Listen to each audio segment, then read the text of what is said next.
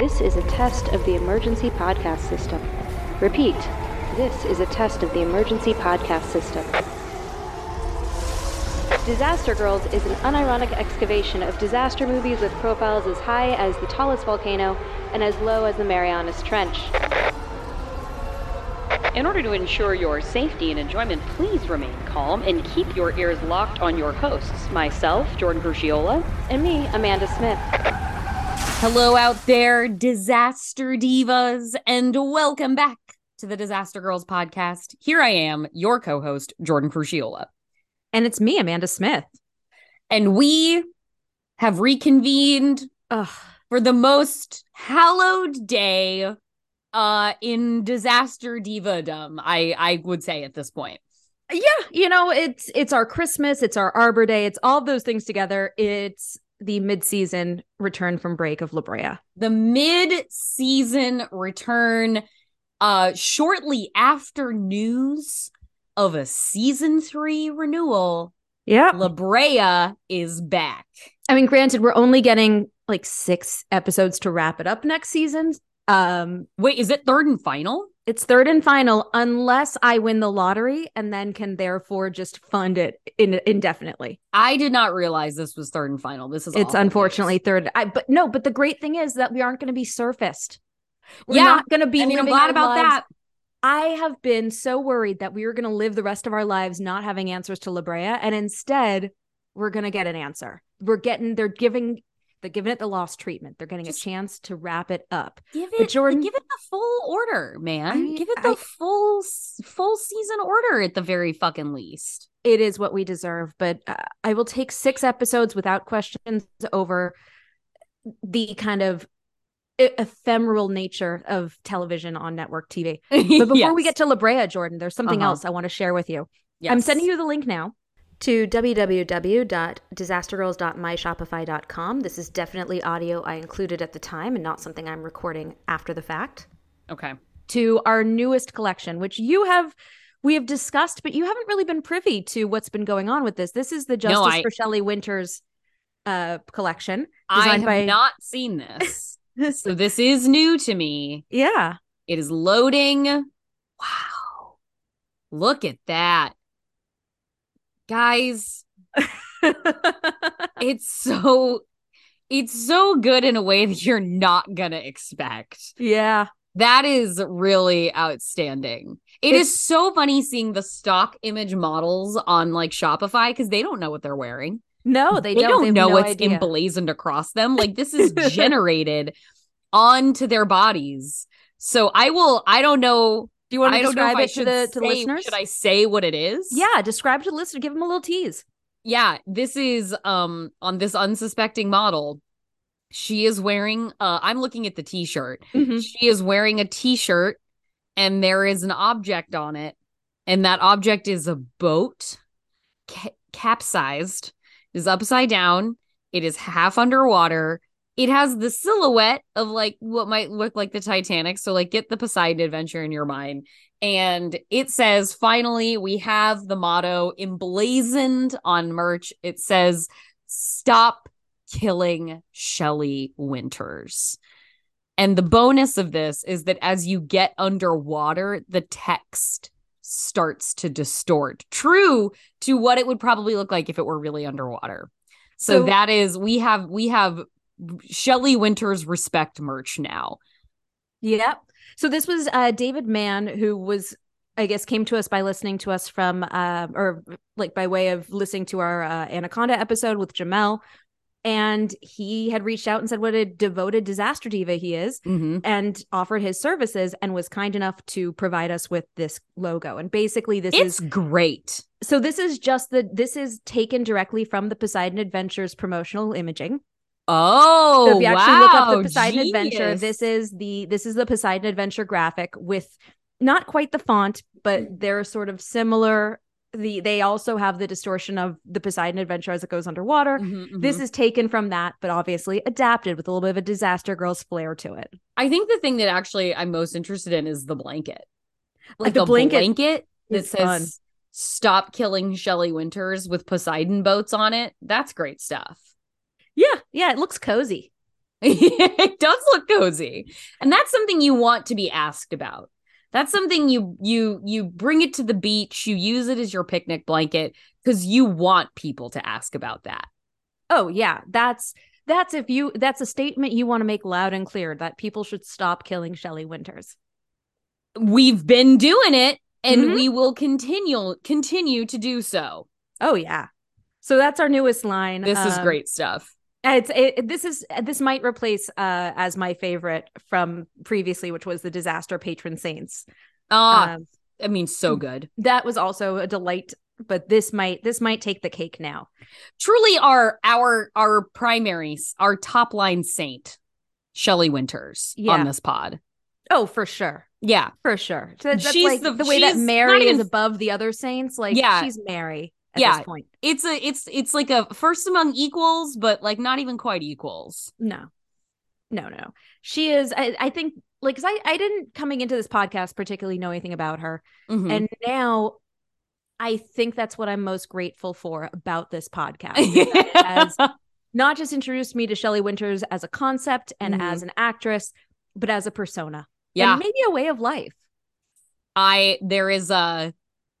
won't say what the anecdote is because I'm gonna bait you to go listen to it, everybody. But on the new episode of the Feeling Seen episode that came out today, as we were recording this, it's with Sheila McCarthy, the wonderful actress who's been working forever, and she's one of those figures with just so much institutional knowledge, so many stories. She's worked with so many people, and among them is Shelley Winters. And she shares a story of encountering Shelley that is so perfectly in accordance with the idea of Shelley Winters that we have come to boost on this podcast. It's amazing. Like, it's just so satisfying that every time, everything I've heard about, like, normally there's a lot of projection on my part when I like imagine what a person would be like, especially with baseball players. It's so nice to know that Shelley Winters was exactly who Shelley Winters is in our heads. Yeah, it really seems like it. Whether it's stories from her own mouth, like recounting things, or it's from other people talking about her, it's the same. Yeah, it's consistent. Which is really impressive. Yeah, it's either the most elaborate persona, or this is just authentically Shelley Winters is just authentically Shelley Winters. Right. Like Joan Crawford was so deeply Joan Crawford, the idea that like that she became it, but still there were like fractures there where people knew like the sort of scary reality of who Joan Crawford really was. Shelley Winters just seems like perhaps one of the most authentic people to have ever worked in in the industry. Yeah. Which, God, I think that you and I have both agreed that whole like anybody alive or dead, who would you have at a dinner party? It's Shelley Winters now for me. It's a great point, and she really like she's a star. I just wish Shelley Winters was around to be an old lady today. Oh yeah, because the fandom around that lady would be so fun. Like the gays' devotion to a living Shelley Winters. Ugh. Not just like boomer and gays who like she would be at drag bingos having the time. Oh my God. The Shelley Winters impersonations we would have gotten on Drag Race alone. Shelley Winters would be Shelley like then flashing. Judging. Yeah. No, flashing the folks at Hamburger Mary's. Oh God. If only. If only. Yeah. I would love to be walking around the streets of Los Angeles and hear people be like, oh yeah, you see Shelley Winters in here 4 nights a week. And it's like, just like the worst karaoke bar. Man, we were robbed. That's the thing. Like, we were deprived of at least 20 to 30 more years of Shelley Winters. Shelley Winters is a mom in a Paul Feig movie. Yeah. Right? Like, oh God, yes. Horny, 100% like horny grandma in any comedy, but not in a weird like, oh, look at the old lady's horn, but just like, man, that woman is aggressively horny. Yeah, and like people would be like off-put at first, but then they'd be like, well, hey, there's something going on there. Like, they would be drawn to Shelley. She would be a seductress with her brashness, her brassiness. So yeah. Now you too can honor Shelley Winters as we do. I'm so excited about this. And it technically went up a couple days ago, but I was like, I can't post about it because I want to see Jordan's real-time reaction. So happy. And it's great. I last night predicted it in a voice memo to be like, how close can I get to this?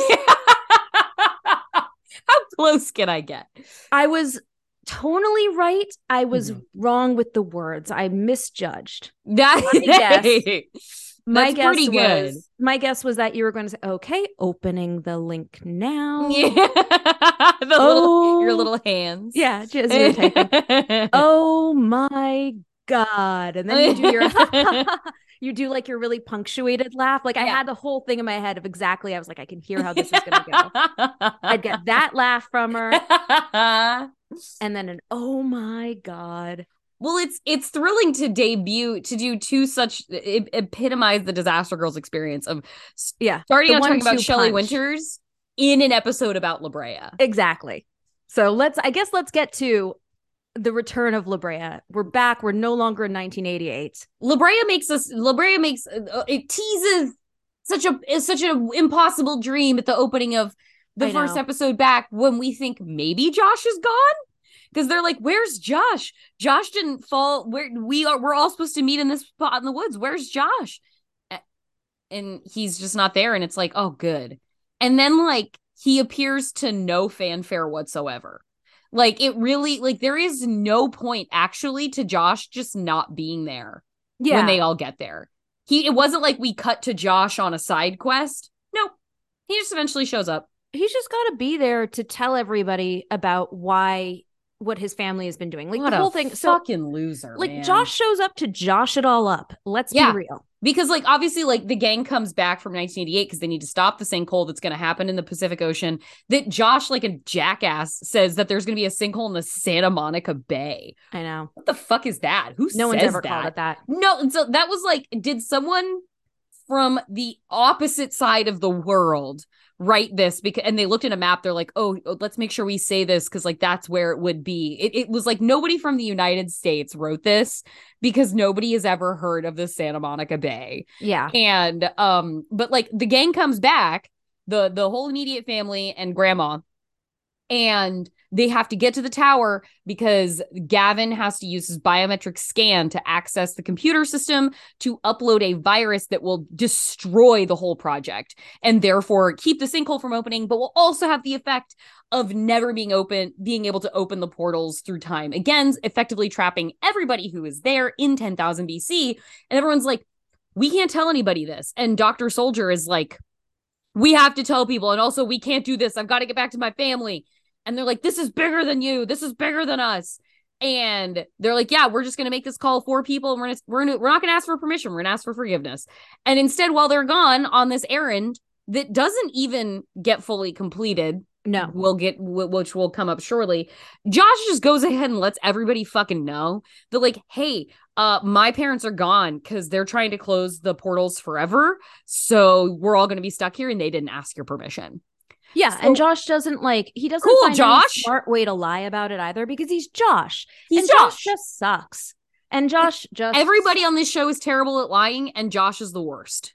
Yeah, because Josh, it's not just that Josh doesn't lie, it's that Josh doesn't lie, and on top of that, Josh somehow, when he tells the truth, does it in the least, like, effective way possible. God, yeah. Wow. Yeah. No, I love, like, so Jordan texted me last night, you texted me last night being like, oh my God, Josh. And I was like, dude, I also have in my notes immediately, yes, we lost Josh. I was so thrilled. Thank it was God. This brief moment. Like, if we have to get rid of Levi, who I genuinely liked, and leave him in 1988, why are we stuck with Josh? Why are we stuck with this fucking guy? Yeah, like even Gavin and Eve didn't seem that torn up about him. They were like, no, he's here somewhere. Yeah, we'll find him eventually. Yeah, grandma's like, we gotta go. We gotta get to the tower now. We're gonna miss our shot. And Josh hasn't shown up yet. They don't know if Josh is alive. Like a lot can fucking happen falling through a portal into 10,000 BC. And Eve is like, I don't like it, but we gotta go. We gotta do this. Like with very little hemming and hawing, very little fanfare. Izzy is being so perfectly Izzy in making everything about her and her families specific problems Yes. when they have the world on their shoulders. And again, I love that this is Izzy's character because this is such a fucking teenager. And like that is like Izzy has a line at one point in the first 2 episodes where she's like, I just feel like everything like essentially in 10,000 BC is trying to tear my family apart. It's like, no, Izzy, it's just 10,000 fucking BC and things are hard. Nothing's trying to tear your family apart. It's not about you. 10,000 BC is not thinking about your family. This is completely just the fact that you are in pre-everything non-society. So yeah, shit is hard. And you've also been separated across time for like the majority of the show up to this point. So like, but yes, Izzy, please continue to make everything about you. She knows her Love dad's it. being weird. Gavin's having a vision of Eve that he thinks is dead. She could be asleep. But he thinks she's dead. He's in his arms. She's in his arms. And yeah, she has TV head wound. yeah, Like, you know, that little like, oh, there's a little trickle of blood on the forehead. That obviously means that their brain has exploded inside of their skull. completely. And Gavin, also a terrible liar. Like he see this right before they get in the sinkhole. They get down to 10,000 BC. He's looking at Eve really weird. And she's like, what is it? And he's like, nothing. It's like, oh my God, you have to do better than this. And then he's clearly again still being weird. And Izzy's like, what's going on? He's like, no, nothing. And she's like, you have to tell me everything. It's like, he doesn't though. And you actually, Izzy specifically, I don't think are equipped to deal with the truth all the time. No. So no, I absolutely don't think your dad, I think your dad should lie to you right now. You are not entitled to every piece of information about what's going on here. And then as soon as he tells her, she gets that fucking look on her face and it's like, Izzy, this is why he doesn't tell you things. Yeah. So the thing with Izzy is that she is 16. And so her main character syndrome in a show where she is one of the main characters works for me completely because of the fact that I'm like, there's never a question in my mind that like Izzy, and it's entirely because I find her more likable than Josh. Because if Josh did any of this shit, I'd be like, throw Josh off of a rock. Yeah. But when Izzy's like, are you and mom getting back together after Eve Constantly. and Gavin kiss? Like in front of, which guys, don't kiss in front of your 16-year-old daughter unless you're going to explain to her that adult relationships are complicated and that you don't have a lot of time for couples therapy when you're trying to bring down a futuristic organization while you're in 10,000 BC. Like, this is not an unencumbered kiss. Like, if you're going to do that in front of your kid, you got to be ready to put some context around that. Yeah, it's complicated and you got to think about those things. And so, of course, Izzy, like sweet, born every single day, brand new in the world. Every Izzy, day. She resets. She does. She truly. And so her thinking being like, mom and dad are getting back together now. Everything's solved is for me like completely works. Gavin continually failing to recognize that the person he should be telling things to is his wife and not his 16-year-old daughter. Yeah. That is harder for me to get past because like Izzy finds out that Gavin's been having visions about her mom dying before Eve finds out that Gavin's been having visions about her dying. Yeah. Yeah. And that's not a dynamic that is going to be healthy or productive for anyone. No. It doesn't seem, I don't know. I'm a big believer in the idea that if you see somebody in a vision who might potentially be dead, you give them every detail possible. Right. As soon as possible. Right. Because you don't want them to just fall ass backwards into that circumstance. Yeah. You don't want them to figure it out retroactively. Like, give them a chance. Yeah. Tell Eve you're wearing the shirt and the jacket that you're wearing currently. So we have I will say, because episode, I think it's 9, like the episode they get back is the we need to stop the sinkhole. Yeah. Episode 9, because we move at the pace of La Brea, any other show, Gavin's vision of Eve dying would be a runner for like 4 to 5 more episodes before it happens. Yeah. No, we plow through this within minutes. So fast. I am so glad that we don't have to deal with when is Eve going to potentially die, because we know she's not dying. Like, no, don't play these games with us. Sorry, Natalie Z is not dying. Yeah, Natalie Z. She's the only person from La Brea who actually was invited to the Golden Globes, like, or the Emmys, whatever one it was. It was the Emmys where she appeared, and like, you can't kill Natalie Z if she's at the Emmys. That's just no, you cannot. You cannot.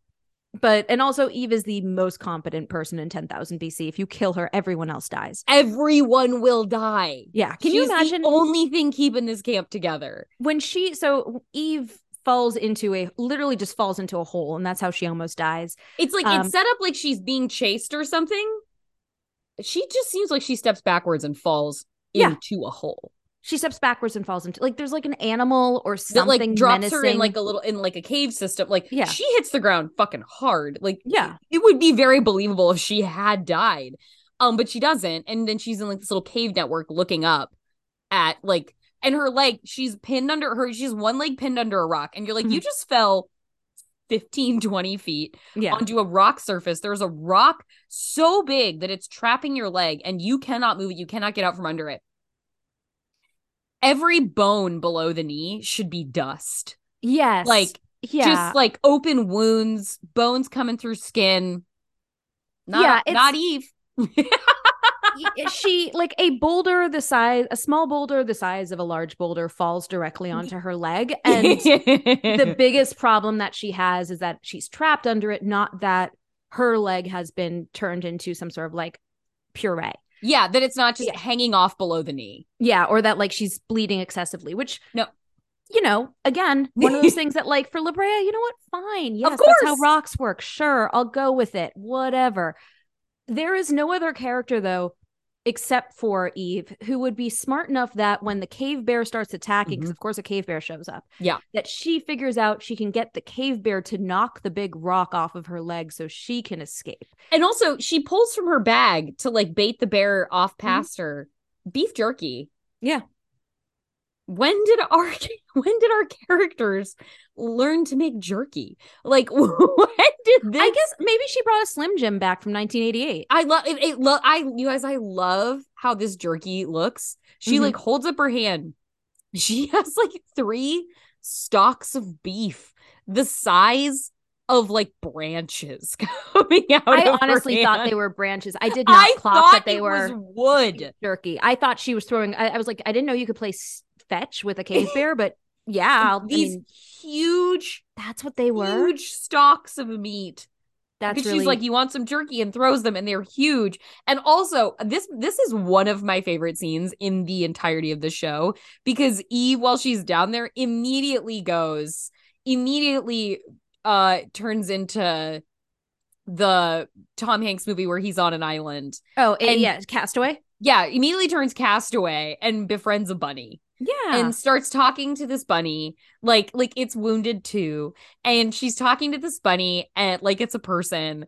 And she's like, huh, tough day, huh? And it's just like, and then she starts like, I did not see this coming. She starts like self-talking her way through. She's like, you always do this. You just charge into things. Like, that's not a part of Eve's character to have like these like moments where she like really talks. It just like comes out of nowhere. And then the bear shows up and the bear kicks the rock off her leg. And basically like she like, there's like a moment where you're like, oh my God, she's really hurt. And she has to like grab a rock to help her stand up. But when she's up, she's running. Yeah. But before she flees, Eve grabs the bunny and runs out with it. Grabs the bunny, runs out. We never see the bunny again. No, she doesn't bring it back to camp. I know. Well, maybe she ate it on the walk back. I also love that it's like Eve falls down this hole, and it's like she's alone because like they've gone off to find someone. This was when they're trying. So we meet in episode 8 a guy named Wyatt. Yeah. Hey, what's your name? Oh, Wyatt. I was like, okay, we know Wyatt now. Thanks, new guy.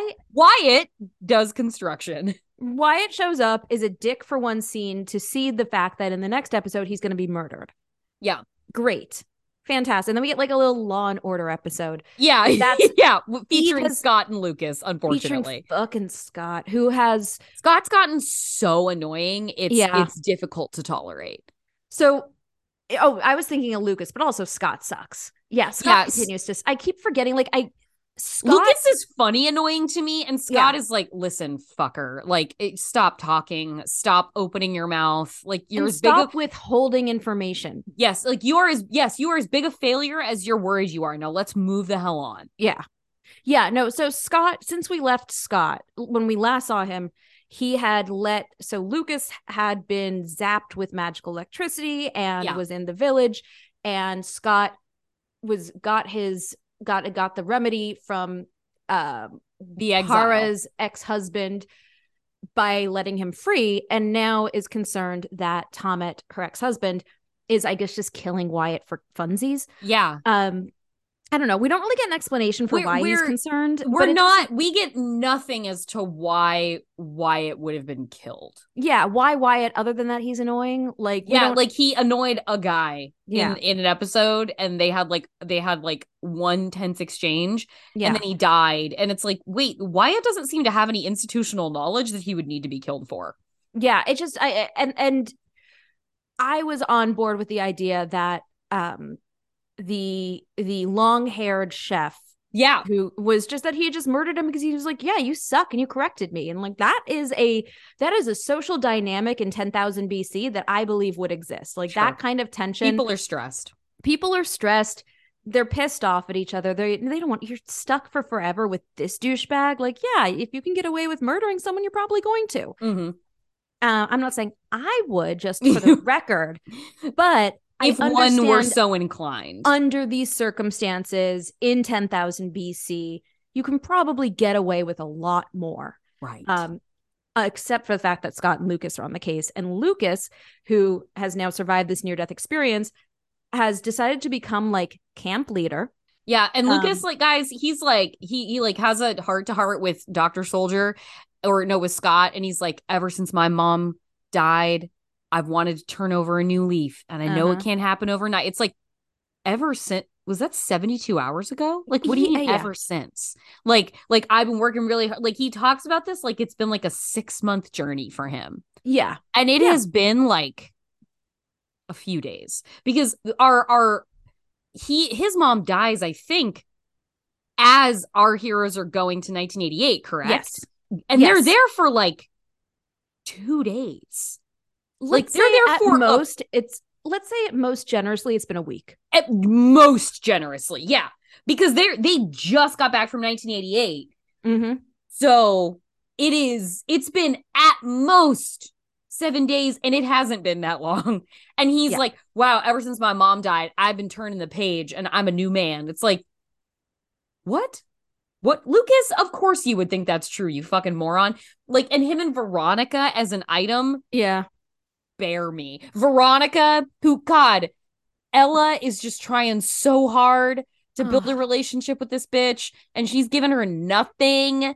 And like, Ella's trying to get rid of all of her old shit from back when she was a cult abductee. No, that was Which Veronica's getting rid of it. Yeah, That was Veronica. Veronica's getting rid of it. And also, like, this is like La Brea time. It's been like 3 weeks since they all got here. Yeah. So like Veronica's like, I'm moving on from that life. I'm never thinking about it again. It's like, you were just in a cult still less than a month ago, so this is really fresh. And she's like, of course Veronica is absolutely not interested at all in sustainable like emotional growth and development. She's like, if I throw all these clothes away, the old me's gone because I have a boyfriend now. And Ella's like, I don't think it works that way. You should probably reckon with this. She's like, nope, I don't have to. And it's like, God, you and Lucas are a good couple in that They're you perfect for each fucking other. suck. Yeah, they're perfect for each other. Like, He's like, I want to be a good man for Veronica now. Are you serious? one thing I find fascinating is that this is the only timeline in which you could ever reasonably expect to have a psychiatrist in 10,000 BC. And yet the two people who probably need the psychiatrist the most have declined to use his services. And this guy, he is fucking begging people to talk to him. There's nothing Ty wants more than to just hear other people's problems. That's his favorite thing in life. Ty involuntarily therapizes people constantly who don't want it. He is not turning down the chance to help people in this way. Just fucking go to him. Yeah. Just go to him. You will be asking for him to let you out of there. There will be no time limit on the therapy Ty will provide, as long as he doesn't have to deal with his own shit. Right. The only constraint at this point with Ty's attention span is entirely just going to be the fact that he's got, wasting mom disease. Yeah. The wasting, the terminal brain tumor. Mhm. Also, aren't they preparing for a wedding or something? Yeah. Okay. So Ty is going to propose to Para or marry Para, and Ella, who is a sculptor, is going to make the ring. So, that's an interesting one. I actually think it's really like there were parts of it that I thought were of that aspect of it that I thought were actually really cute. Like, yeah, you know Ella what? is like one of the most likable characters in this show. Ella's just so She's Ella so is sweet. just so sweet. Ella is just trying so hard to fit in and to just make her little. She just wants to have a good, happy life in 10,000 BC. It's a choice she has aggressively made. Yeah, and so she's gonna make Ty. And like her relationship with Ty is one of the few things on the show I'm like, yeah, you know what? That's really sweet and works. Like I love that she just kind of has the stars in her eyes from when she was a kid view of Ty. Mm-hmm. And that Ty is still a little like put off and confused by it, but in like still friendly with her. Yeah. And he asks her to make Para's ring. And then she invites Veronica to come help her find a stone for it. And the two of them embark on a mission that is specifically tailored to make me fucking crazy. Yeah, I texted Amanda and I was like, I'm gonna need your feedback on the rocks in this movie. So in multiple ways, this is a terrible plan. Let's start with amethyst being just not like a great stone for daily wear, particularly daily wear in 10,000 BC. It's soft, it's gonna get scratched. It's very likely to chip. It's not a durable stone. Okay. But what they find in that cave could not, under any circumstance, generously be considered amethyst. Does not look like amethyst. It is purple, glowing, looks like chunks of the aggro crag. It has its own internal light source. Yes, each like cluster of amethyst crystals is glowing in a dark cave. Yep. And if I can give you guys one piece of advice that you take away from this podcast. That advice is do not wear a gemstone on your hand that has its own glow. Because that feels like a really good point. If a rock glows, leave it. Now, what does that mean? It means that it's radioactive. Oh, okay. I would assume. I don't know. Rocks you wouldn't want to chance it. You wouldn't want to chance it. Yeah, rocks don't glow, guys. That's just like there is one stone that looks a little like it's lit from within called Cuprian tourmaline. It's really cool. It does have like this really neat blue electric look to it. If you put it in a cave, you still can't see it. Yeah. If someone hands you a rock that is glowing, my best guess is it is so heavily radioactive or something that it is like Lex Luthor's hair falling out from being around kryptonite. Like it's nothing good's gonna come of that. So it will nuke you. Yeah, I just can't. There's no reason or explanation for why any stone would glow in those circumstances. So don't do it. And in a cave where the fake amethysts are, there's also that weirwood tree. Yeah. That is associated with the vision that Gavin has of Eve dying, where she's laying under all these like star-shaped red flowers. And we see one of these also in the tower where Izzy like notices it sounds familiar, looks at it and sees that it's familiar from like what her dad described in his dream. And she's met Grandpa at this point, like the captain of the facility. And he's like, yeah, it's so mysterious. It only grows in caves and we don't know why. It's like, well, yeah, figure that out. But I'm going to assume it has something to do with it doesn't want much light. Yeah. Like I feel like I don't feel like this is mystical because it grows in darkness. It has partial sun, and some things just don't need a lot of sunlight. And by the way, you guys, when they're in this tower, it's great because Gavin's like, I'm going to go and take Izzy because Izzy's part of his like bloodline and that'll make him happy. And so they go, and this is where they have left Josh. And so they get to the facility. They're in. Gavin's doing the whole like, I want to know where I'm from, Dad, to try and manipulate him into getting into the server room so he can sabotage the entire system. And Josh is an acknowledged part of the narrative at this point. Grandpa's like, James, I believe. Grandpa's like, did you find your son? Because Gavin needed to go to 1988 to get his son. And he's like, yeah, I found him. He's like, and this is your granddaughter, Lizzie. And Lizzie gives like a nervous hi. And Gavin's like, I want to learn all about my life and my past. That's why I'm here. I'm open my heart. And he's like, and it's Izzy's legacy too. We are just like, fuck Josh. Like, but not like, presumably at that point, because he's like, did you find your son? He's like, oh yeah, we're all here. But he would have brought him then if he wanted to include Josh in this troop to discover Grandpa and their legacy, but says like, hey, it's Izzy's legacy too. It's like, yeah, let's just keep erasing Josh from the narrative. That is exactly how I want La Brea to go. Well, remember how when Gavin's grandpa, the great grand, when Mark Lee, Silas, that's his name. Silas. When Silas was like gonna try and keep Gavin from going to 1988, and Gavin's like, but then my kids won't be born. Yeah, and it's like, well, yeah, your granddad probably knows how much Josh sucks. Yeah, and I feel like similarly, like Dad's gonna meet Josh, or Josh's grandpa's gonna meet him and be like, okay, yeah, I get it now. I get why Silas wanted to just end this completely. Like, fine, there. And it's it's good that Josh couldn't come, because I feel like he would be so immediately annoying. James would be like, get these people the fuck out of here. James would figure out immediately what Gavin was up to, because Josh would be so unsubtle about all of it. Izzy did a great job being like kind of playing along. Did you also, by the way, I did not. I can't remember if I remembered this before or not, but did the doors in the tower always look so vaginal? I can't say I have a memory of them. I couldn't say either way. Oh, go back and look again, because those towers, you got a menorah and a majora labia. Yeah. Like, they're just so distinctively shaped, the door frames, that I don't know how they designed it and didn't at any point say like, this looks like a labia system. And I also, if you didn't notice it as a glaring thing, then maybe that's just me, but I needed to call that out specifically when I was in that tower looking at those things. I was like, that. I love that in second half of season 2, anybody can come in and out of that tower. Oh yeah. You just walk up to the guard at the door and be like, I'm here to see James. And there's no vetting. There's no additional security. They will just take you in to this man. It seems like no matter who you are. Yep, because by the end of it, Ty is like, I'm a friend of Gavin's, and I heard you guys have the good meds. Yep. And then he also offers James therapy. Yeah. Well, no, because James like, I can offer you the cure for cancer that we discovered sometime in the 21st century. Great miracle.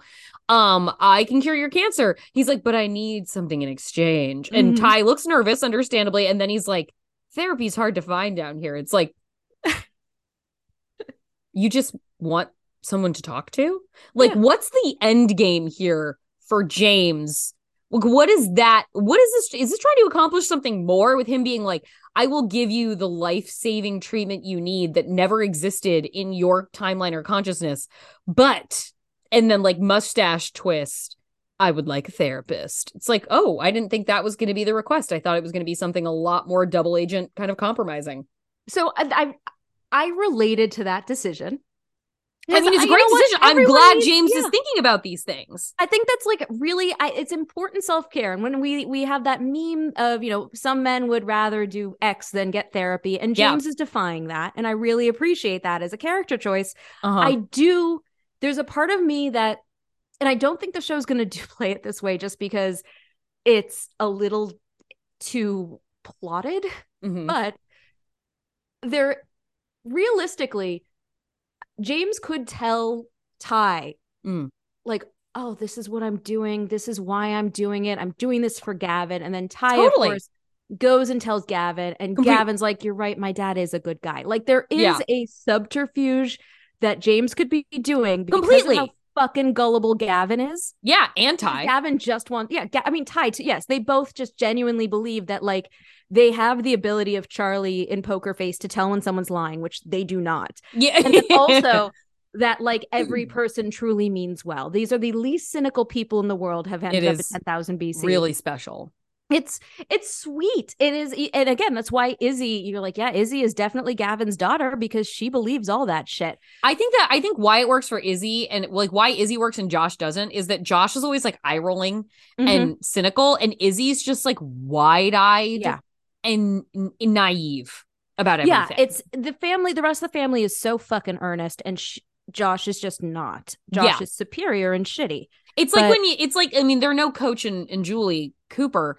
They're no Coach and Julie from Friday Night Lights, but it's like when you have the daughter in Friday Night Lights and you're like, fuck you. You have great parents who care about you. Like, why are you a dick? There is no reason for you to be a dick. Yeah. And just is, and like unpleasant. Like teens are dicks all the time. Taylor Kitsch, like Riggins is a dick, but like lovably so. Little Cooper daughter? No, Julie Cooper, fuck you. You don't deserve Tammy and Coach. Yeah. Well, there's the difference of being a Taylor. dick because you're a teenager. Julie Taylor. Taylor, yes. There's the difference of being a dick because you're a teenager and being a dick because you're self-righteous. And Josh is self-righteous. And that's Josh the is issue going to with be a Josh. dickhead his whole life. Yeah. This is not a thing he's going to outgrow. Not a phase. Yeah. But no, there is a part of me that was like, is he trying to outplay Gavin and earn his trust with therapy? But I'm just choosing to believe that no, James just wants a good therapist. Like he misses his weekly therapy sessions and there's no telehealth in 10,000 BC. There is not. I love that you know what he does have though is like the guardian henchwoman who's like, it's my job to do what's best for this facility, even if like James doesn't know what's best for him. She's somebody who would like at the moment of truth would probably, if James was going to shut the building down himself, she would shoot James in the head. So yes, that is the character type that she is, but she is also, I was expecting her to have like mad kung fu skill kind of thing. Oh, in a movie of budget, in a Die Hard context, she's 100% the, oh shit, she's an assassin. Right. Like absolutely dropping you on the ground. Yeah, and here she's more sort of like an executive assistant. Totally. Like Gavin gets the she's drop she's a career chief of staff kind of type. When Gavin got the drop on a security guard and then was able to just put a taser to her back, I was like, yeah, no, she is maybe needs to get a pay raise because this was not what she signed up. She signed up to make sure this facility stayed running. But no, I don't think that she could put a bullet in James's head only because as we have seen. But that is definitely the persona that we're being given and maybe not so much the skill set to match.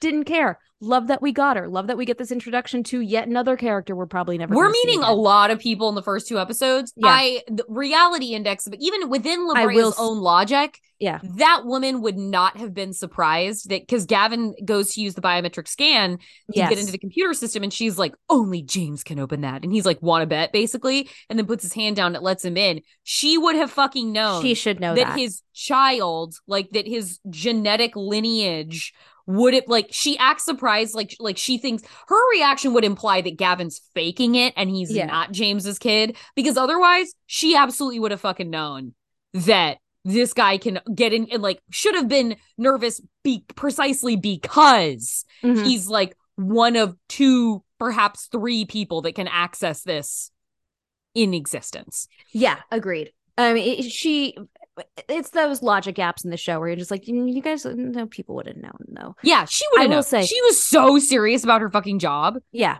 She should know, or it should be a bigger point of betrayal that like Gavin has access and she does not. Yes, totally. She would hate that. That woman would hate that. Which with good reason. Like that's you guys want to talk nepotism for a second? You want to talk about nepo babies? Yeah. You want to talk about the biggest nepo baby of all, Gavin. Fucking Gavin. Gavin talk about someone who time travel with his hand. No. He earn it. The man was a caveman up until a few weeks ago. Yeah, like again, in the span of La Brea, we're working on like 3 weeks time. Let's give it a month at maximum. And we get a perfect Izzy moment when she confronts Josh and like, cause Josh is being all sassy and she's like, I know you still feel guilty that you didn't believe dad about his visions. It's like, no, your brother had every right to be mad at his alcoholic father who totally punched out on his family. Yeah. Like, which is what drove his wife into the arms of another man because she was basically single within a marriage. No, the only thing I agree with Josh on is that he was pissed at his dad. And we are not nearly enough time away from this family being completely like let down by an absentee father and husband to be like, hey, he's back. I'm so glad that they have made Gavin like earnestly trying this entire time because it could have easily gone like this guy route of like, what do I have to do to earn your trust? Yes. No, Gavin is just at every turn like, I'm gonna work harder. I'm gonna do more. I'm gonna do better. It's like, oh, I'm still rooting for you then. But absolutely, for years, your family could not trust you or rely on you. You escaped into a bottle and that was your choice. So yes, after a month of you being a more trustworthy figure and basically 2 weeks of you being with them because you were topside for most of this, No, the work has not been done. The healing has barely begun. Yeah, and what I think is so interesting is that they do Don't navigate make me agree Gavin. with Josh, Izzy. I know it's. I'm sorry that you had to agree with Josh on this. I do. I that's one of those things that does really impress me though, is that like they've made Gavin really consistent Yes. and really like likable and trying. And Yes. there's not like you don't get moments of him having those confrontations. You just have him pouty, constantly like resentful Yeah. and pouty that he has like- to make an effort. When he found out that he was basically in a throuple, his response was essentially to be like, well, I just got to work harder. Yeah. Like, he wasn't even mad particularly about his wife having an ongoing affair. Great. But he shows back up in 10,000 BC and his wife is cuddled up with his best friend again. And he did a totally reasonable amount of like posturing and chest puffing in some showdowns with Levi. Completely understandable. But then did not once at any point say like, well, you gave up on us to Nope. We never got a you gave up on us to Eve. Or like a you have to choose. No. Yeah, no. In fact, nobody, like Levi impressed upon her like, I love you. I will take care of you. I will be there for you. But he was never like, it's me or no one ever said it's me or him. No. They've just like worked for it. Like both of the men just like worked for her. And Yeah. I love that they have done that in this show. Yeah, that's why even it's funny because like as you watch an episode of La Brea, there are these moments you go like, what the fuck am I watching? But then somehow at the end of it, you just walk away and you're like, yeah, that was somehow satisfied. That worked. I don't know. It's like a compromise meal that you end up and you're like, actually, I feel really satisfied and full and I don't feel like I really went anywhere. Like, okay. Yeah, it's like, wow, time well spent. Okay, great. Yeah. I know. A show has managed something special when we've gotten like 30 minutes into an episode and we still haven't talked about the fact that one of the major plot lines from the show was a stampede of buffaloes. The buffalo. I was and like 10,000 excited. BC size buffalo Yeah. that as we see are like the size of a bus shelter. Yeah. And yeah, they're like the weather's change. It's like, is it? Or like, because it looks like a portal's about to open up again because the Pacific Ocean sinkhole off Santa Monica is threatening to open in 1988. And I guess that's making the buffalo shifty. So suddenly a buffalo runs through camp and knocks out one thing. And Scott's like, this is danger. And they see like a whole field of buffalo near them, like through binoculars. And they're like, imagine all those running through the camp and destroying everything we've built, which is just a hilarious thought. It's like, you haven't built that much. No, they still have like mostly lean-tos. You are living in cars. Yeah. Just put the tarps and shit in the cars. And so there becomes like, they form this like elaborate, like we are going to make a Rube Goldberg machine that pipes tar around the perimeter of the camp and we're going to light it on fire. So when the buffalo will run up to the fire, they will divert and run away because the fire will scare them. Well, guess what? I mean, it's a good plan. Yeah. It's not a good, It is so funny that is the plan. I know. Because when the sky starts to open up and the Pacific Ocean starts to rain, I loved that it starts raining fish. Oh, it was so great. good. The fish start hitting the camp and it's like, oh shit, that's because the ocean's opening up. Like the rain puts out the fire. They're like, oh no, the rain and the fire. And then they're like, let's get in our cars and honk our horns to scare the buffalo. So that whole construction project that they did to pipe the tar around the camp, they could have just honked the horns the whole time. Could have just honked the horns. I I would not recommend, if you're concerned about stampeding animals, that you get into cars, which like buffalo or bison or whatever they are in Yellowstone, those will fuck up a car. And they're normal sized ones. Like those are net current sized buffalo. Yeah, I was not megafauna. I was in Yellowstone years ago and in my Jetta at the time. And we almost got rammed by a bison. Oh God. Yeah. It was one of the more terrifying. That was like one of my all-time worst days from start to finish. Wow. And it involved, among many things, it involved like having to follow drunk drivers at 3 a.m. because the police that we had called it into told us to. It was a whole thing. Oh my God. It was a really long, terrible day, but lawless. It started with almost getting rammed by a buffalo or a bison or whatever it is. And it's like the fact that they realize that there is a camp of buffalo, that there's a herd of buffalo in the next clearing over. Yeah. And the idea, I love the idea of like, okay, we're in this world now. And yeah, there are migratory patterns. And yes, there, as we've seen from Elephant Walk. Yes, Elephant Walk. The greatest Liz Taylor in Elephant Peril films of our time. Yeah. We've seen that, yes, it's really hard. If you set up in a path of, where a migratory path, they're not moving. They're not changing their route. So I liked that idea. And then, of course, Lucas is like, well, we've set up, this is our home now. We're not leaving it. And he makes it a whole, like, this is a stand we're going to take thing instead of the practical issue, which is maybe for like a week every 6 months during migration periods, we need to move. Yeah. Which seems like a more reasonable plan. Yeah. It's just like, hey, guys, for like, we're on good terms with Para's tribe. Yeah. Go take a staycation, head over there, get some information about future, because, they know all the routes. Yeah. They know all the migration routes. Ask them, get their information, get their timelines. Yeah. Resources. Use your neighbors.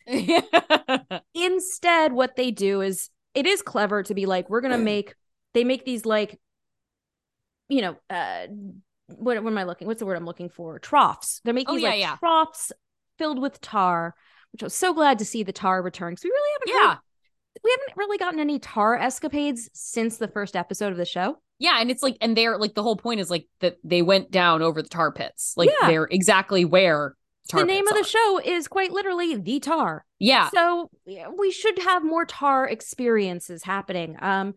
And so I like that they're like, yeah, we're going to take the tar and we're going to light it on fire. And I was like, that's actually a really good plan. And I'm very impressed by Lucas. Good job. Oh, Lucas, you're doing it directly where all your settlements are. Yeah. You're not Wow. give the Okay, bison Lucas. any runway. There is, and like we see them, the animals are running through this clearing toward where their camps are, 100 yards. Yeah. Easily could have set it up a little, like they really went to just like the last possible absolute threshold. Yeah. In the hopes that the bison wouldn't skid to a stop. Like the precision turning on these bison is impressive. Yeah, they really know how to turn on a dime. Oh my God. But yeah, I when the sky opened up and it started raining fish. Yeah.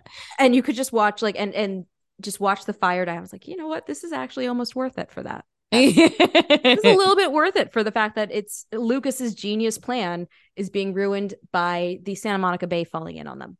The Santa Monica Bay. Speaking of like characters just being so themselves, I love that, like, because Dr. Soldier is part of the elite team that's going to go sabotage the tower at the very beginning of our return episode. And he's the one who's like, I want to get back to our family. Like, I want to get back to my family, my wife, my son, like, which is a very understandable reaction. They're like, hey man, you can't kill all of LA for you to get back there. Like, it's selfish. And then he finally like kind of comes around, but then commits to sabotaging the plan. And he's over like, he's gonna derail the plan because Grandma is gonna like hack in. Gavin's gonna put the virus in the system. Grandma's gonna hack in from like a power station near the tower and like hack in, upload a virus, and they're gonna kill the whole thing. And he's gonna like cut the power to this like station that she is working from. And he goes feral. Like he's like, I gotta get back.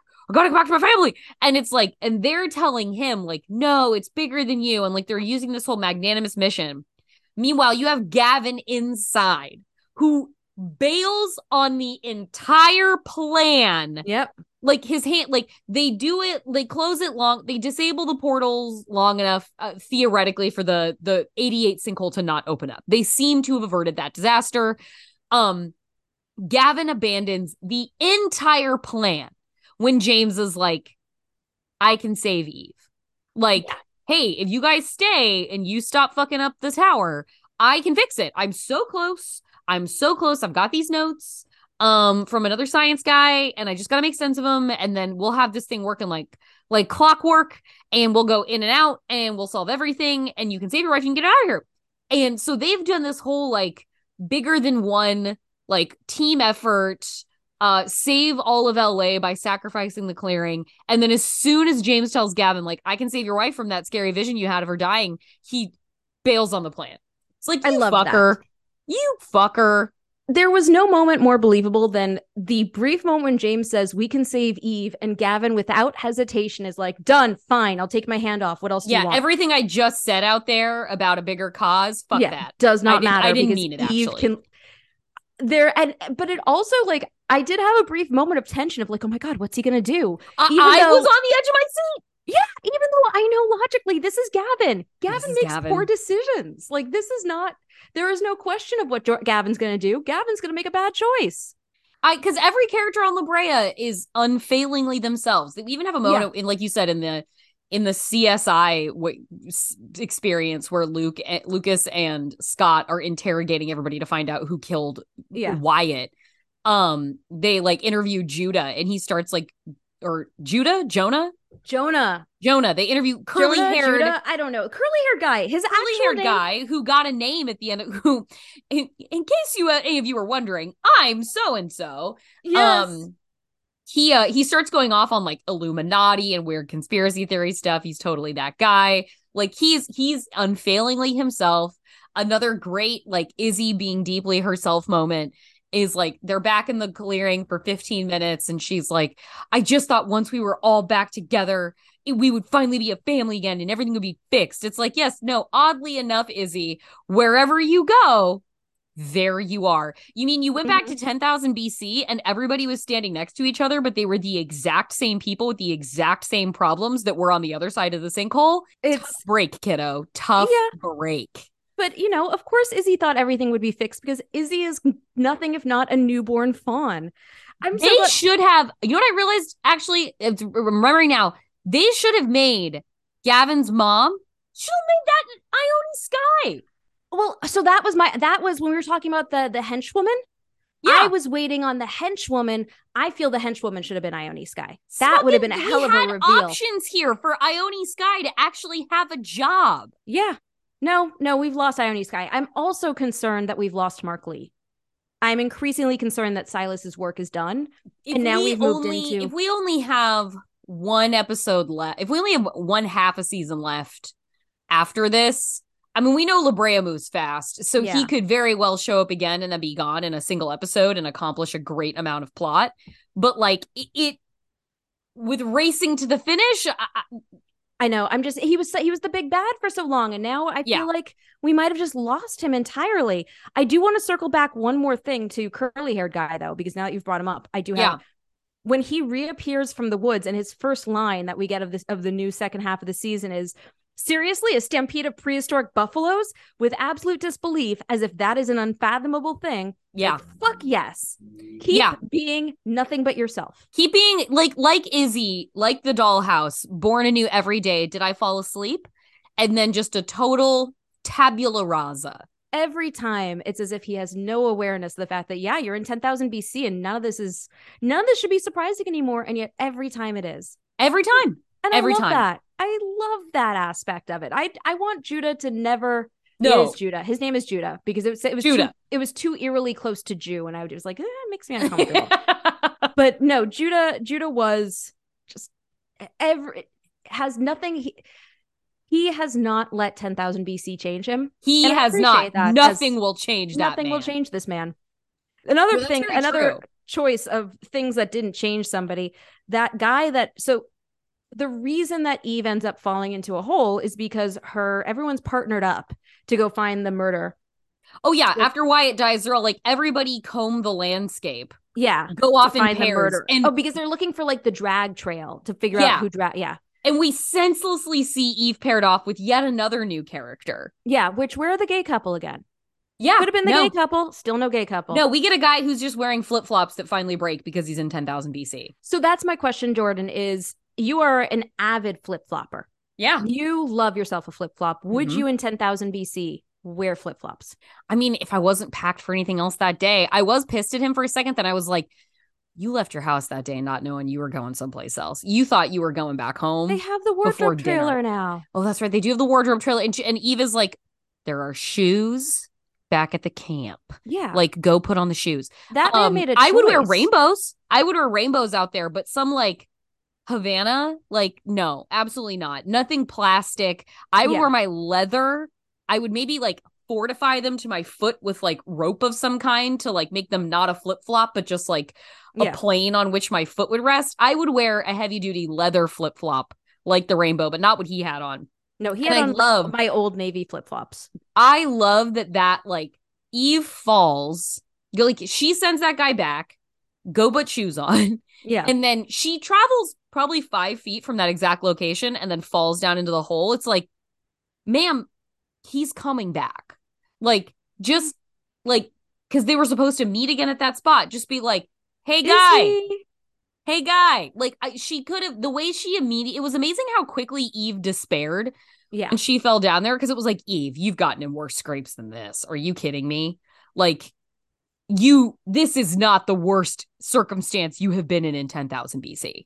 No, but I do feel like I understand the moment when she's like, oh, it doesn't matter what I do. This is what's fated to happen. Like that. Right. Would be well, there's that. Yes. She knows about the dream. Yeah. And then also like, this is a man who 3 weeks in is still wearing flip-flops in 10,000 BC. No way is he coming back to find her. I don't know how she got pulled the short straw with him as her partner. Like, that's super weird. What in the red shirt bullshit is that? Yeah, that was utterly bizarre. Yeah, I mean, it was a choice of convenience, but I'm just like, there's no. If I were in the camp, I'd be like, look, she's our most competent person. Should we really send her with Brad? Yeah. Like, I don't Dave think so. There. Guys. Yeah, like. He's been wearing flip-flops for 3 weeks. Yeah. Don't send her with the flip-flop guy. Don't send her with She deserves better. Yeah. So but I did not have any concerns of like, no, she shouldn't panic too much because obviously they're going to come back from her, because I was like, no, that guy has no idea where the fuck she is. Yeah. And he's going to walk to that clearing and then be like, she's gone. She must have kept going and then never come back to it again. Right, like, right. No, that's a very good point. Yeah, he is the kind of, he is the weaponized incompetence thing, which is such a wonderful Reddit phrase. He is kind of that epitome of weaponized incompetence that in real life is exhausting and on TV shows is a really convenient plot thing. Yeah. Yeah. But God, I'm just so glad we're back in 10,000 BC. Yeah. And the thing that sends us off is Wyatt's dead. They're like, we need to find the killer. Lucas is making accusations. So Scott, they decide that, I mean, and the evidence is thin. They're like, hey, you didn't like the guy. Dr. Soldier performs an autopsy on Wyatt's body. He finds that likely a 7-inch blade was what caused the fatal wound. And so Lucas goes straight to the chef, opens his knife roll. His 7-inch blade is gone. Mm-hmm. So he's like, that's it. He did it. Let's haul him in, interrogate him. He's the one who's guilty. And Dr. Soldier is very legitimately like, do you have any evidence? Do you have a weapon? Like, do you have anything besides accusations? Dr. Soldier, who hypocritically handcuffed Veronica to a fucking steering wheel in an episode. Well, he was fresh out of his anxiety meds. That is true. He did not have anxiety medication. I just can't believe that a show in 17 episodes has now had 2 false imprisonment plot lines. 2 false imprisonments.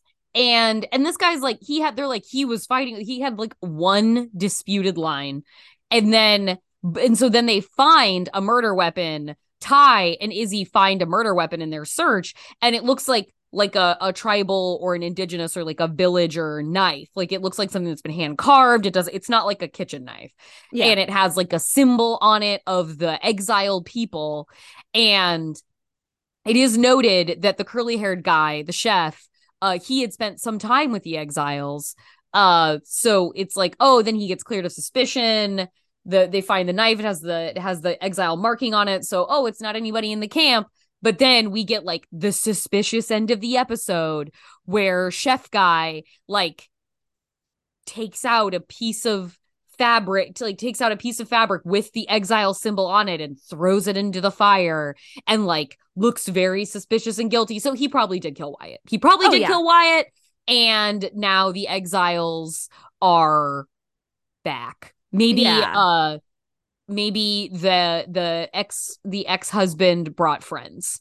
and they're now gonna attack the village. Who knows? Yeah. And which the chef, I couldn't remember if the chef had been from the new crew that we got when they were in the mines, or if I thought from the he was original. part of the freed group from the mines. He must have been. Yeah. So I just kind of forgot, like, oh, that's Yeah. right. No, because he's in the caves and he's like, I used to be a chef. Exactly. Right. And I know he isn't Jose Andres, the World Kitchen guy, but for some reason in my World Kitchen guy. For some reason in my head he is, and I just like can't break that apart. But anyway, that's a me problem. That's not a real life problem. But yeah, he looks stoically into the fire and then throws away his murder, like throws away like handkerchief. the evidence that would connect him to the exiles, I guess. So it seems like he might have been indoctrinated while he was in the mines. Yeah, and I mean, look, like Lucas accuses him with about as much evidence as I feel like a lot of crimes in like our legal system get accused. Yes. So that worked for me. And his mom was a cop, so his mom was that a tracks. shitty cop. We also got Shitty that cop. too. Yeah, his mom sucked as a cop. But yeah, I was watching Dr. Dad be like, you need evidence. I'm like, Dr. Dad, you were not saying that when you handcuffed Veronica to a steering wheel and left her to die. You were not. You were not. And at least here, like, they had a fight. Then one of his knives is missing. Also, when he's like, I'm conducting an autopsy and it's a knife wound, you're kind of like, okay, what did you just stick your finger in and see how deep it went? Like, Yeah, kind of I don't think you autopsy? actually know how deep that knife went, sir. Yeah. Well, I mean, maybe he got like a stick and stuck it in and like as a doweling kind of thing. I was like, oh, it went in 7 inches. It's a 7-inch knife wound. Like that's, I just want to know what a Prehistoric prehistoric autopsy, as he says. I was going to say, I want to know what a prehistoric autopsy looks like. But you know, glad that Dr. Dad has kicked his heroin habit. Thank God. Thrilled for him on that. Just interesting. It is so weird how this show is not tonally, but like every plot point from the first season does not exist anymore. No. There's no heroin. There's no Spanish gold. There's no, like none of that. Like all of the questions, the mystery, the red hand. Yeah, we learned that Aaron is talking, like Aaron, the guy, the cult leader who kidnapped Veronica and Ella. Oh, yeah. He said something apparently to them along the lines of, this was a tree in my childhood. So he might also be a time traveler like Gavin. We don't know. Oh, right. Yeah. Kidnapper, the cult kidnapper guy. Yeah. Highly likely it seems that he came from BC. Yes, which is additional questions. But yeah, it's interesting, confusing, not sure why we're revisiting Aaron as a concept. Of the many questions I had about like everything in this show, what is Aaron's deal was never one of them. Yeah, why was Aaron killed and dragged to that circle? I don't care. Yeah, it was never like, I'm curious about how their cult works, but I don't need again, it's a cult that kidnapped children, so I don't need the granular. No, so that's kind of where I'm falling. I don't want to get into it here. It's so yeah, but otherwise, like, ultimately just so fucking glad to be back. Thrilled Wish it's that back. we were getting more mammoths. I mean, if we're getting bison herds, can we get some more mammoths up in this? Get more megafauna in there. Get me some megafauna. We deserve more megafauna. I want to see Para personally, especially if we're running out of show. Yeah, pack that to the very brim. Yeah, like NBC, empty out turn that purse upside down for their $15 CGI budget. Make it 30. Yeah, make it 30. Let's go. Let's do this. Stop bringing in new characters. I don't need them. Give me my 7 characters I like and give me some CGI fucking giant sloths. Exactly. That's all I want. I miss the traffic cop too. Never thought I'd say that. Miss the traffic. Remember the traffic cop? Oh, yeah, absolutely. She was a great start to the show. She was great. Running interference on foods. Loved her. I miss her first season crew. Wyatt the gays. I loved the gay couple. Who gives a shit about Wyatt? I don't need Lucas as a leader. What I need is the gay couple adopting prehistoric children. Yeah, and discovering Ella's friend. Yeah, because she deserves can make a friend. them glasses. Like, okay, so here's one thing that, again, I love even Gavin's family, but sans Josh, obviously, but like, you know, when you travel, when you go on vacation, I don't know if you're this, I'm always like, what treats can I bring back for my friends? Sure. Especially like if you're in a work environment, you always like bring back for the office. Like one of the great burdens is, God, I have to bring back a bunch of cookies for the office from Switzerland. Like that's where I went. So I got to bring them back. if I had gone to 1988 and knew I was going back to 10,000 BC, things I would have done. Number one, picked up a shit ton of prescription glasses. Oh, yeah. Yeah. They brought absolutely Everyone- nothing back with them One duffel bag, guys. That's all I'm asking. from modernity. Shit ton of prescription glasses, some basic antibiotics, and then snack foods. Yeah. And like, Everyone in 10,000 BC is going to be stoked to eat a Twinkie. rob a convenience store. Yeah. You're diving straight into 10,000 BC. You won't be caught. Yeah. Yeah. Commit a couple crimes just to get all the snackies for your friends. They deserve some modern comfort, a They brief do. respite. And also, like, what a great having a large supply of like Oreos or Twinkies to be able to use them in a bartering system would probably be very helpful. Like, you can definitely Twinkies would be great because they're not expiring. they're never expiring, but like, imagine being able to barter with the exiles and be like, yeah, I know that you want to kill us, but hey, man, you want a Twinkie? And then the exiles trying Twinkies for the first time, they might not be evil anymore. No, and they also, or they Sugar might makes die, people happy. or their bodies might just shut down. Or their bodies just Either way, it's a cannot win. process. Yeah.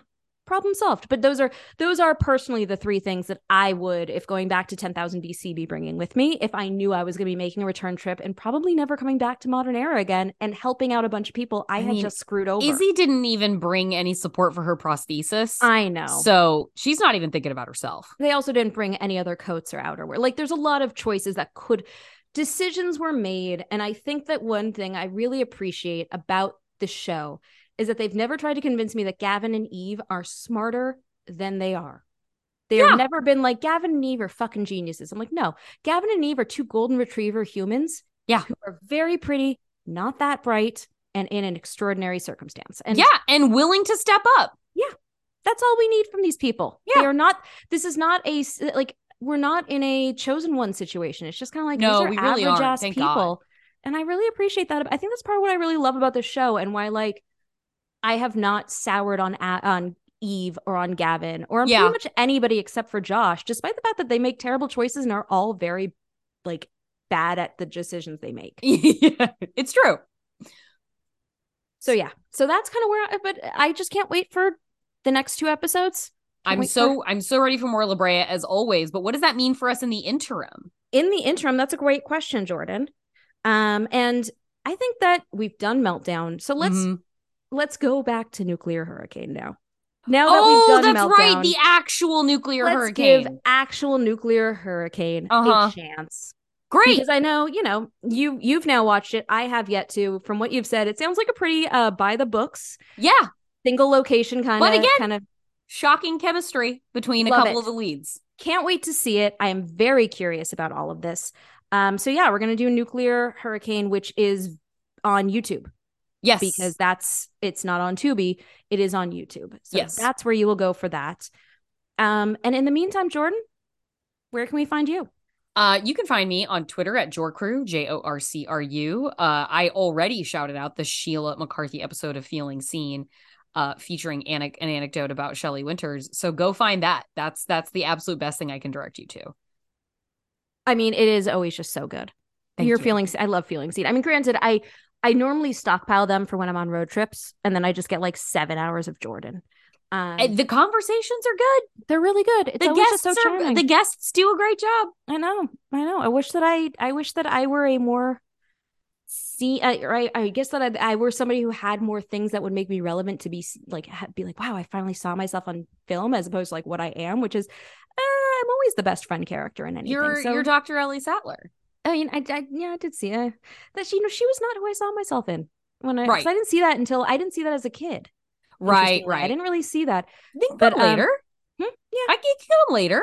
Okay, but yeah, no, she's not so much her. Although I do think she's fucking amazing, but I know I'm not her. But yeah, it's one of those things where I'm like, there's no like when you grow up as a white Jewish girl in Los Angeles, there's not a lot of like, well, I don't feel like I'm depicted in film. Right? Yeah, it's not a real problem for me. So I love that. I love your podcast so much. I love all your podcasts, including this one. That. And then I'm, of course, Amanda Smith Says. I am Amanda Smith Says on Twitter. I got a TikTok. I'm not sure how the hell and what I'm going to do with it, but I've been watching a lot of TikToks lately, and I just have feelings. So maybe I'm also Amanda Smith Says on TikTok, so you can find me there too. And then, of course, most importantly, we're disaster_pod. Mm-hmm. We are disastergirls.myshopify.com. For Shelley Winters garments. For the Justice for Shelley Winters shirts. You can get shirts with our logo. You can get shirts with just the Disaster Girls logo or the big graphic. We've got the patron saint of disasters with a starting lineup of Ellie, Monroe, and Joe Harding. A lot of good stuff. If you want a shirt that says Disaster Diva in a retro 70s font, we got you covered. Yeah. So go check those out. Please give us a 5-star rating and review if you have a few seconds. It is always extremely helpful to us. I just realized I never gave the URL at the top of the show of where you can buy our stuff. So I should probably edit that back in. Fair enough. So good at like remembering to promote and so terrible at actually doing the promoting part. But yeah. And we'll see y'all back next week for Nuclear Hurricane. Nuclear Hurricane. Finally. Nuclear Hurricane. Let's do this. All right. Bye, guys. Bye.